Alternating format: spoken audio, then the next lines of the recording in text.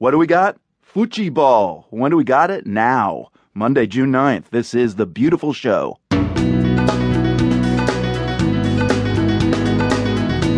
Marco Werman. Today on The World, an hour entirely dedicated to the beautiful game. Because soccer is everywhere. It's the sport of the world. And after a beautiful goal, it's like you just can high-five each other. It's beautiful. But it's not all beautiful in Brazil, where the World Cup kicks off this week. We'll get the very latest from the host country. Plus, we'll hear about women's soccer in Brazil, where players lack the resources given to men. I hear my teammates say a common phrase all the time.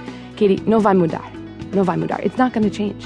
We'll take you all around the globe today, from Brazil to Egypt and back to the U.S., and hear why soccer is the world's game in this special edition of The World.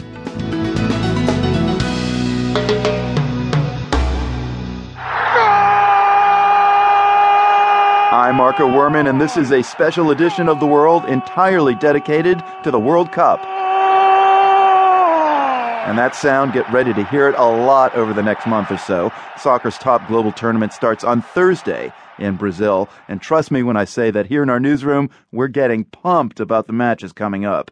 But this is not a show about the international fanaticism around World Cup soccer and what happens on the field. Not just. And yes, we love the mania around big soccer stars like Messi and Ronaldo. But today, we're going to take you from the final preparations and the unrest in Brazil to why soccer is so important around the world. Just listen to this Muslim woman who plays and coaches soccer in Canada.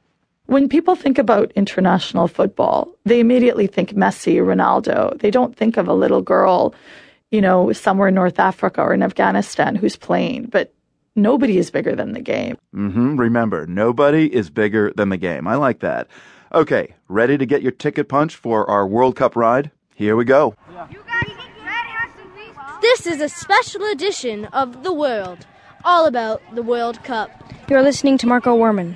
Yes, you are. And to get into the proper World Cup spirit, I went out to Newton, Massachusetts, just outside Boston, to meet some young players. These guys are just 11 and 12, but they already play pretty serious soccer with their club, Vallejo FC. And as I found out, they've got strong opinions about the World Cup.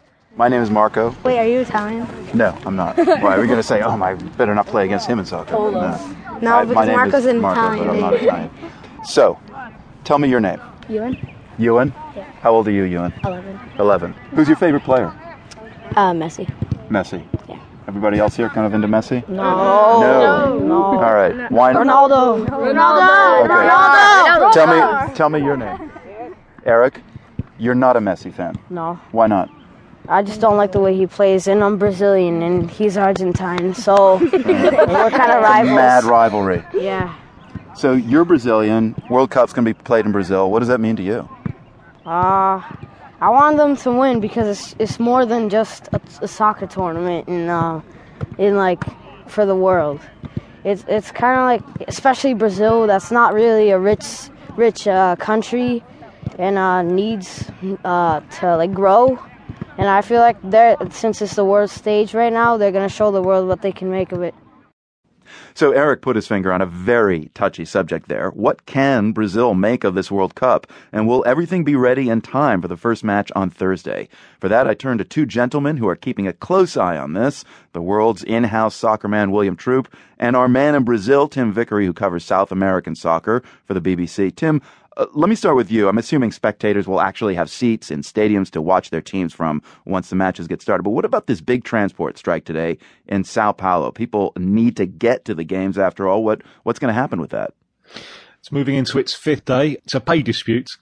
This is vital to the success of the opening day of the World Cup. Sao Paulo hosting the game on Thursday. Now, Sao Paulo is a city that lives in gridlock. It has a subway system. The subway system will get you to the new stadium. You take that out and you're getting record traffic jam over 250 kilometres.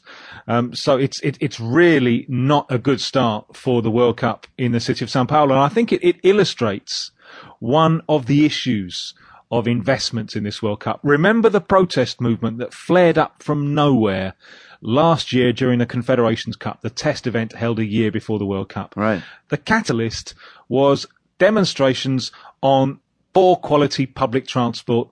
And this was an issue that the people had been led to believe the World Cup would do a lot to